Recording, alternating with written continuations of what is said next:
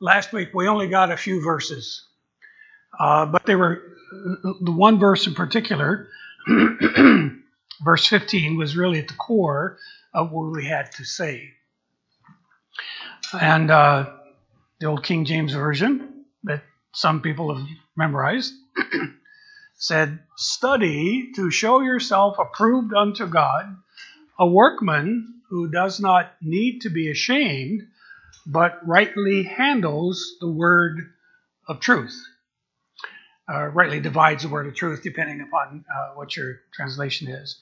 And that was really at the heart of that when we talked about the kind of life that God longs to bless. Now, I'm fairly certain that there isn't a person here who wouldn't like to experience God's blessing. Yesterday and Friday, there was an event held on the National Mall. There was a prayer march sponsored by a number of different organizations, participated in by a number of different people who probably all long to experience the blessing of God upon our nation. A lot of prayers were poured into that event. A lot of messages were given. The Franklin Graham piece that moved among 7 different prayer stations with the crowd moving along, lifted prayer for the variety of areas needs. Again, all of those just intended to put us as a people corporately in a place of blessability where we can experience the renewing or the revival of God's work in the church and then consequently among our land. That was the whole intent and tenor of that event yesterday. So it's being able to get to the place of being able to be blessed by God. We said last week that God blesses a life that is a craftsman of His Word. And we spent a lot of time talking about that whole piece and that all of our life is held essentially before the face of God. We use that phrase.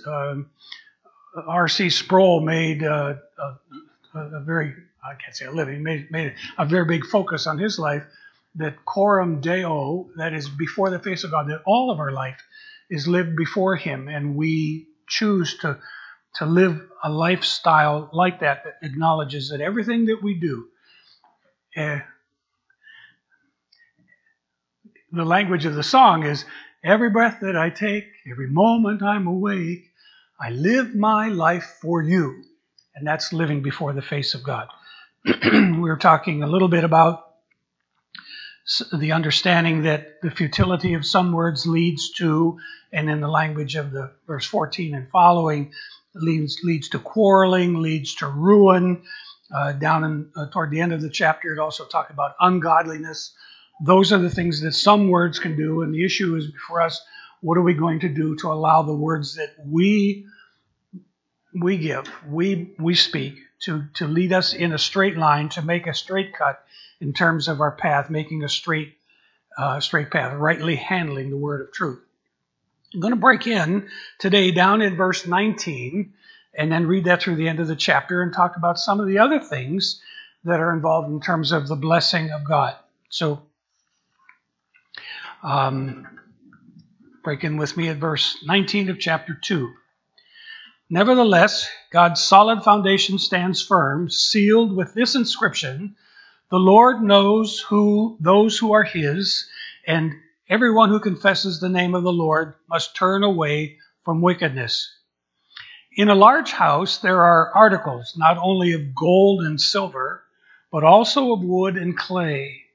Some are for noble purposes, and some are for ignoble or less than noble purposes. If a man cleanses himself from the latter, that is, less than noble purposes, he will be an instrument for noble purposes, made holy, useful to the master, and prepared to do any good work. Flee the evil desires of youth and pursue righteousness, faith, love, and peace, along with those who call on the Lord out of a pure heart. Don't have anything to do with foolish and stupid arguments, because you know they produce quarrels. And the Lord's servant must not quarrel. Instead, He must be kind to everyone, able to teach, not resentful. Those who oppose him, he must gently instruct in the hope that God will grant them repentance, leading them to a knowledge of the truth, and that they will come to their senses and escape from the trap of the devil, who has taken them captive to do his will. The life God blesses.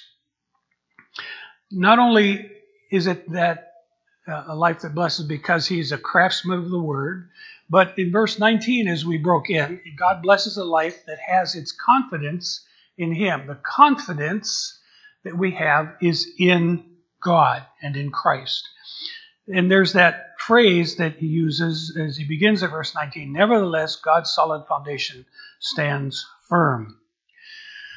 In other words, the things that we need to put our trust in, the things that we need to have as a priority in our life are going to be his word, his strong foundation.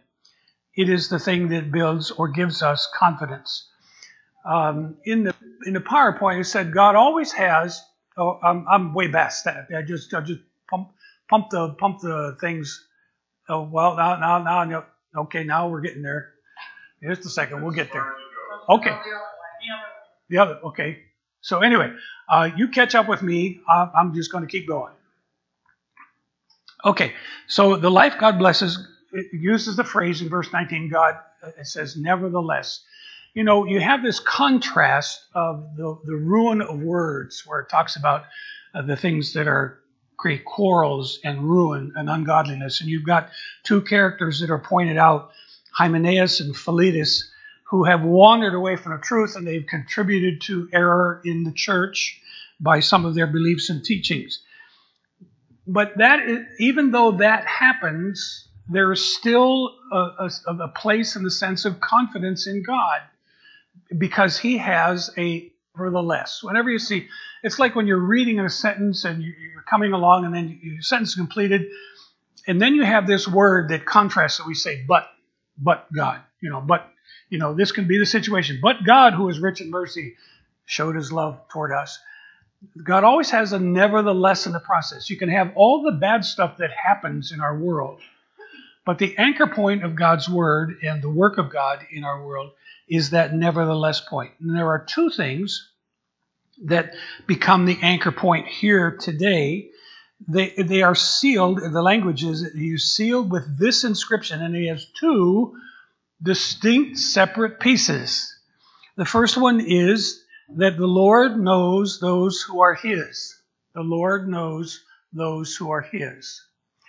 Jesus was teaching and used the analogy of the sheep and shepherd. He says, my sheep know my voice. They hear my voice. They know my voice, and they follow me. God knows those who are his.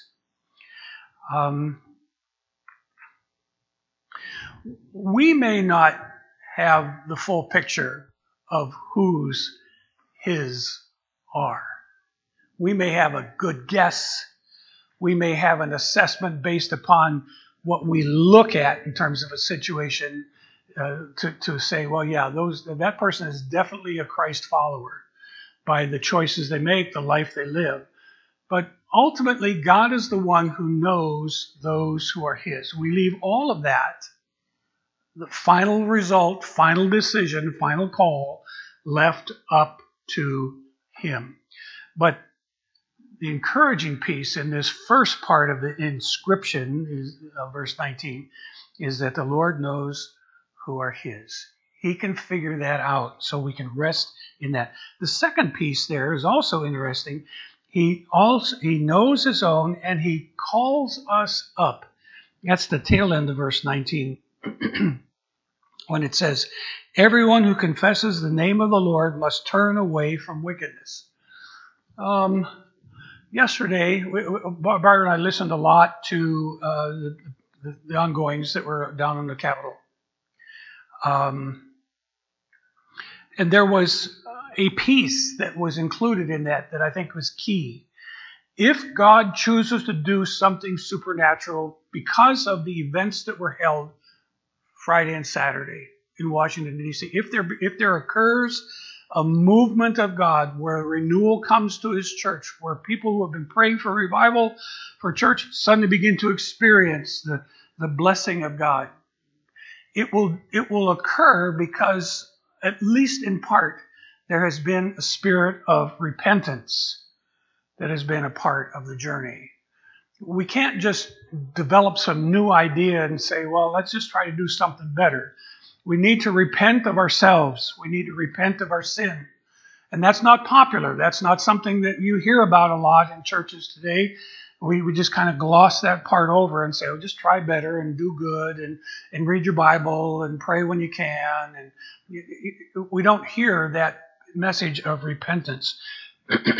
But the language here says everyone who confesses the name of the Lord must turn away from wickedness. And that's moving a direction away from God. Your absolute confidence, it's moving a direction toward God in terms of and away from sin. We have to have our absolute confidence in what God is going to do because he knows who his children are. And he has a solid foundation that stands firm. That is in the person of the Lord Jesus Christ. God blesses the life that has its confidence in him. It's not in my ability. You know, they had, I'll be referring probably to that event the last couple of days a lot today because it's fresh. But they had a lot of people involved with that. And many of the people I didn't recognize, a few people maybe, just from past experience or reading or whatever. But they were just individuals who were there because they had that heart to want to be part of an intentional placement of their self before God, seeking his face, calling upon him. And some people get really intense in their prayers, and other people are very calculated and measured in their words. Everybody has a little different style in terms of how they do this, that, or the other.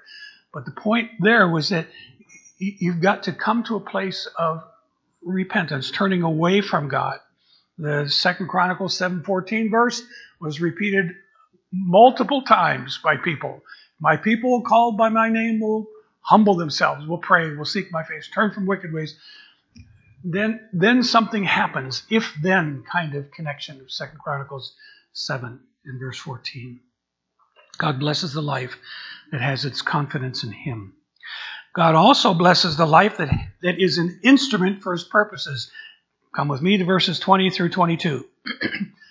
And the story, the analogy here can sometimes cause us a little bit of confusion. It says, in a large house there are articles not only of gold and silver, but also wood and clay. Some are for noble purposes and some for ignoble or less than noble purposes. And there are some things that are descriptive here of these pieces, these instruments, these articles in the household. Now, the point of confusion becomes, I think sometimes, that sometimes we think, well, I'm not gold, I'm not silver, I'm more like a wood and clay kind of guy or gal. In other words, I don't have a big flashy purpose. I mean, if you go to the store and you walk in with a gold bar or a silver bar and then a lump of clay or a hunk of wood, you know that there's probably going to be some natural assessment of worth to the gold because that's what often its intrinsic value is in terms of what our society is. Heaven doesn't worry about that. They use that for blacktop up there, so it doesn't mean a whole lot from that side. But from our side, we tend to assess importance or relative importance to gold, silver compared to wood or clay. So the point here is not that some are essential and non-essential, like our employment situation was during pandemic. Did you happen to be a part of an essential work? I always hate that. How do you feel being a non-essential worker? It's like, what's that about? But we have those designations. Here he's talking about things that are all have a purpose, but they serve a different function. But regardless of whether it's gold, silver, wood, or clay, they serve a purpose. And the purpose is described in verse 21. If a man cleanses himself from the latter, the less than noble purposes, he will be an instrument for noble purposes. And here's the three descriptions or words that are used to describe them. For he is made holy, useful to the master, and prepared to do any good work. If you want to look at any one of those three purposes, they all have value for us as Christ followers. What does it mean for us? If we are setting ourselves apart, cleansing ourselves, cleansing from less than noble purposes to be an instrument for noble purposes, we are made holy. One of the pieces that the scriptures are clear about is that when we come to a place of faith in Jesus Christ as our personal Savior, we have a divine transaction that occurs and a supernatural change that occurs where in this mortal body, in this temple, we become the residence for the Holy Spirit of God, the Holy Spirit of God. It is His character, it is His quality. And here He's describing, and He says, you become, for noble purposes, you are made holy. It is a work of God. I can't make myself holy. I might be able to improve in some areas. We listened to some stuff on the way up on our drive while we were cutting our way through the fog this morning. So we listened to some things on topics on anger. We put off listening to procrastination till next week, but that's another issue. So anyway, but we worked on some anger stuff, and talking about something. But the Holy Spirit indwelling us will have a displacing effect upon some of the less than noble actions or attitudes we can have, anger being one of them. We become holy, we become useful to the Master. And you stop there and sit for a moment and think about, what is it like to be useful to the Master? What's the opposite of that? Unuseful, not available, useless. And we don't want to be that. But until we set ourselves apart, until we cleanse ourselves, the language of verse 21, we will not be able to fulfill the purpose of God, being made holy and being useful to the Master. I don't know what it is that God has for you to accomplish, but I know He wants to use you. I know He wants to use you right where you're at, regardless of where you're at, regardless of whether you think you're gold, silver, wood, or clay. He wants to use you for His purposes. And He wants you to be useful for Him, useful for the Master, and then prepared to do any good work. Preparation to do good work. Signboards. I love signboards. We had one in New Cumberland with changeable sign, and we put messages out each week. And most people, I don't know if they paid a whole lot of attention to it, but one day I got a phone call from a fellow that ran one of the educational institutions down around the corner a little bit. And he said, hey, I was going by your signboard. He said, I like what you put out there. And I thought, oh my, what did I put out there today? Kind of thing, kind of think back for a moment. But it came to me, and the language of this little saying was helpful. It says, success occurs when preparation meets opportunity. Success occurs when preparation meets opportunity.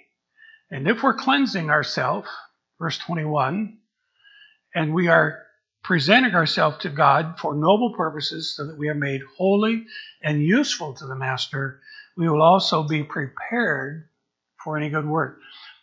Our job, our task in being able to be in a place that the life God blesses is to be an instrument for Him, for His work and purposes. Paul's remedy for those who are living an ignoble life, that's his language of NIV, ignoble life, is that he has to do something. He has to change some things.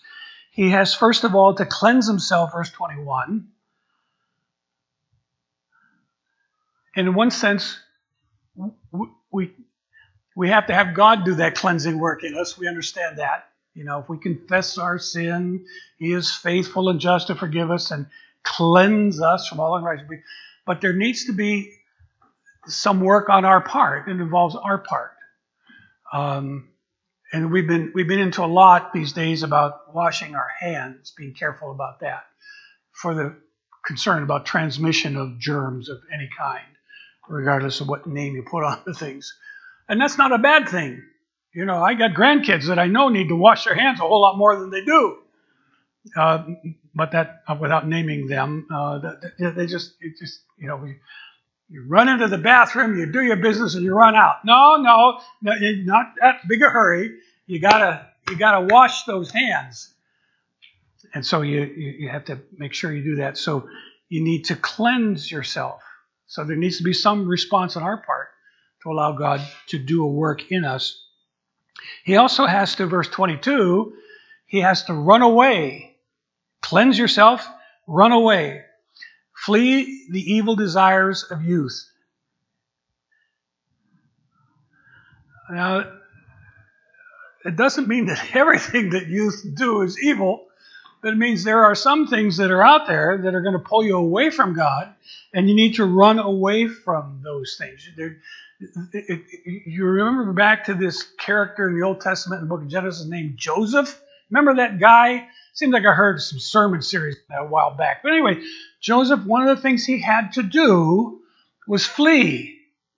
If he had stayed or lingered longer, it would have created a whole nother set of problems for him, and he would have probably missed out on the greater blessing of God. But he had to flee.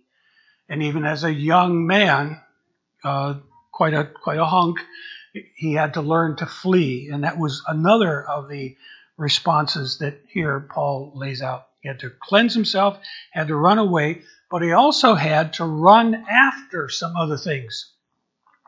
Pursue righteousness, faith, love, and peace, along with those who call on the Lord out of a pure heart. We could probably dwell a long while on any one of those pieces, but simply to remind us, there is a fleeing from and there's a following after. Sanctification is the technical word we talk about, the Spirit-filled life and what God wants to do in us. But there needs to be a separation from sin and a separation unto God. It's both directions. It's not either or. We can't just say, well, I'm going to try to be holier and not do this, that, or the other that I think are on the 10 most deadly list of some kind. It's an issue of saying no to this, but saying yes to God, moving away from one thing and moving toward God in the other direction. And that is part of the life that God blesses, is that when we become an instrument for His purposes, He begins to work in us. One last piece that's a part of the story here is that the life that God blesses is a life that shows gentleness in the face of opposition. And this particular passage of Scripture, verses 23 and 23 through the end of the chapter, are often used to be descriptors of pastors, shepherds, elders of the flock of God. And so if you're looking for what are the qualities of a pastoral candidate, this portion of Scripture will provide some very helpful things. So let's take a quick look at some of those.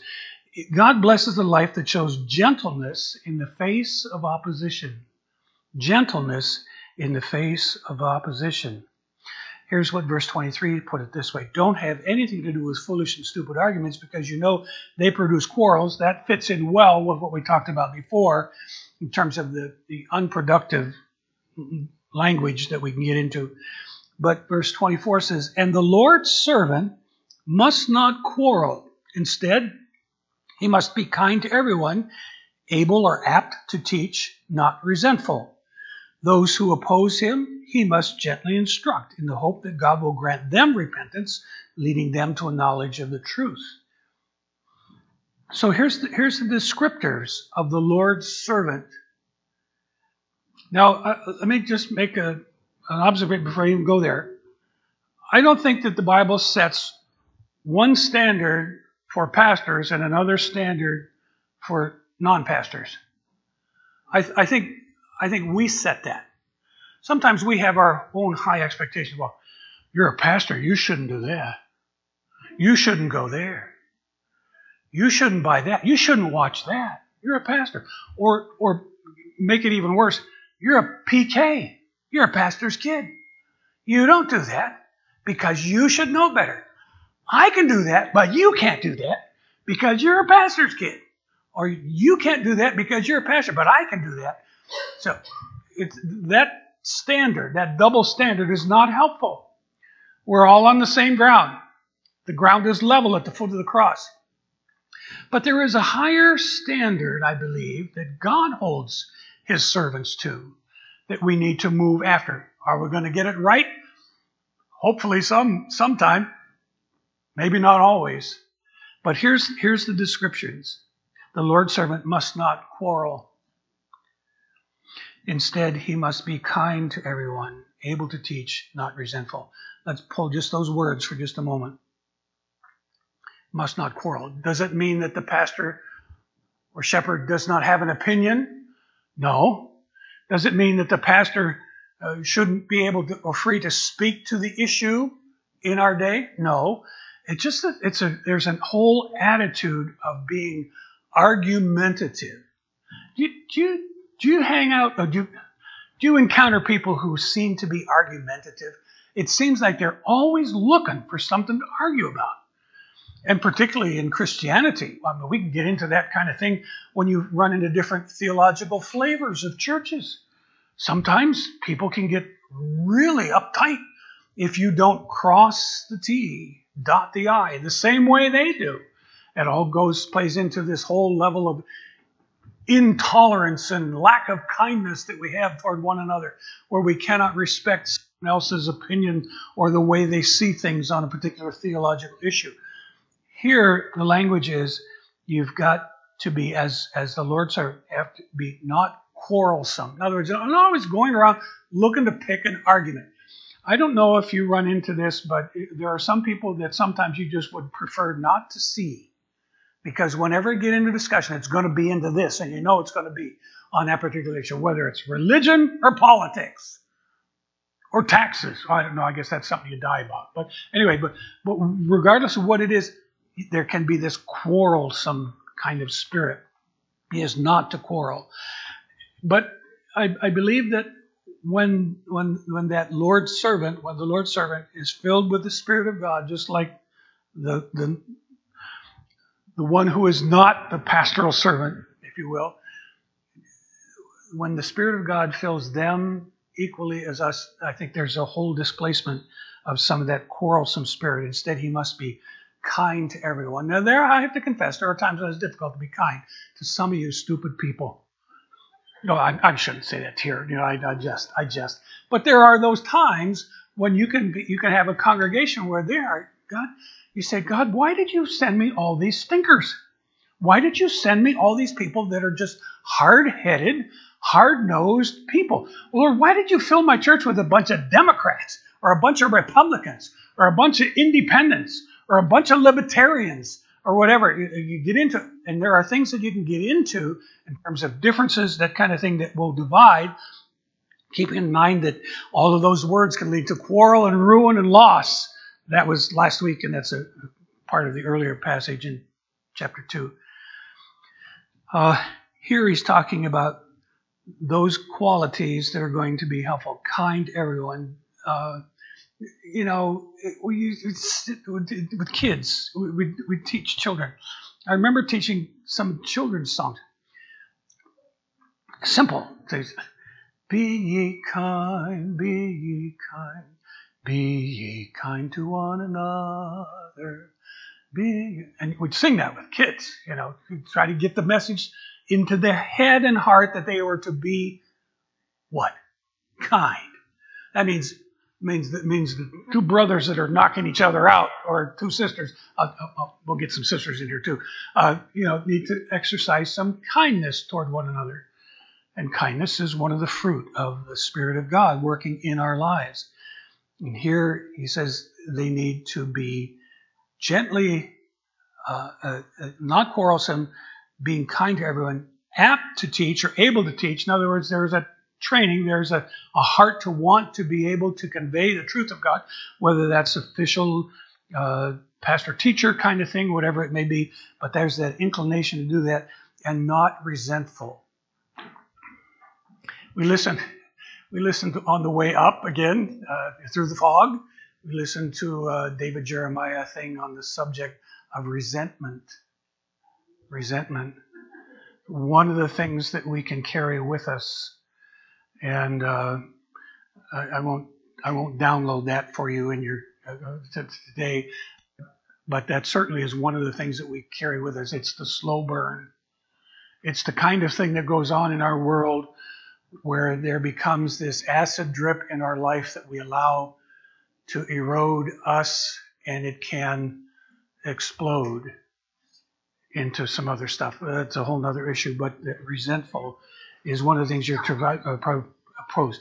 So in this whole issue of being, it shows gentleness in the face of opposition, it understands two things. It understands a higher hope.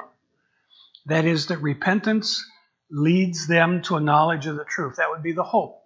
That by God's grace, as we model well those qualities in relationship to other people, that those who oppose him, he has to gently instruct in the hope that God will grant them repentance leading to a knowledge of the truth. That's one of the understandings that he has. It also understands that sometimes people are in a captive state and that they will come to their senses and escape from the trap of the devil who has taken them captive to do his will. We listened to one illustration, shared just very briefly, about a man who was seemingly a model in his community.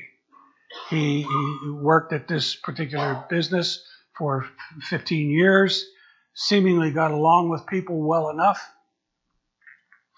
And one day, after that period of time, 15 years, he came to work with all kinds of weapons and began to systematically shoot people at work.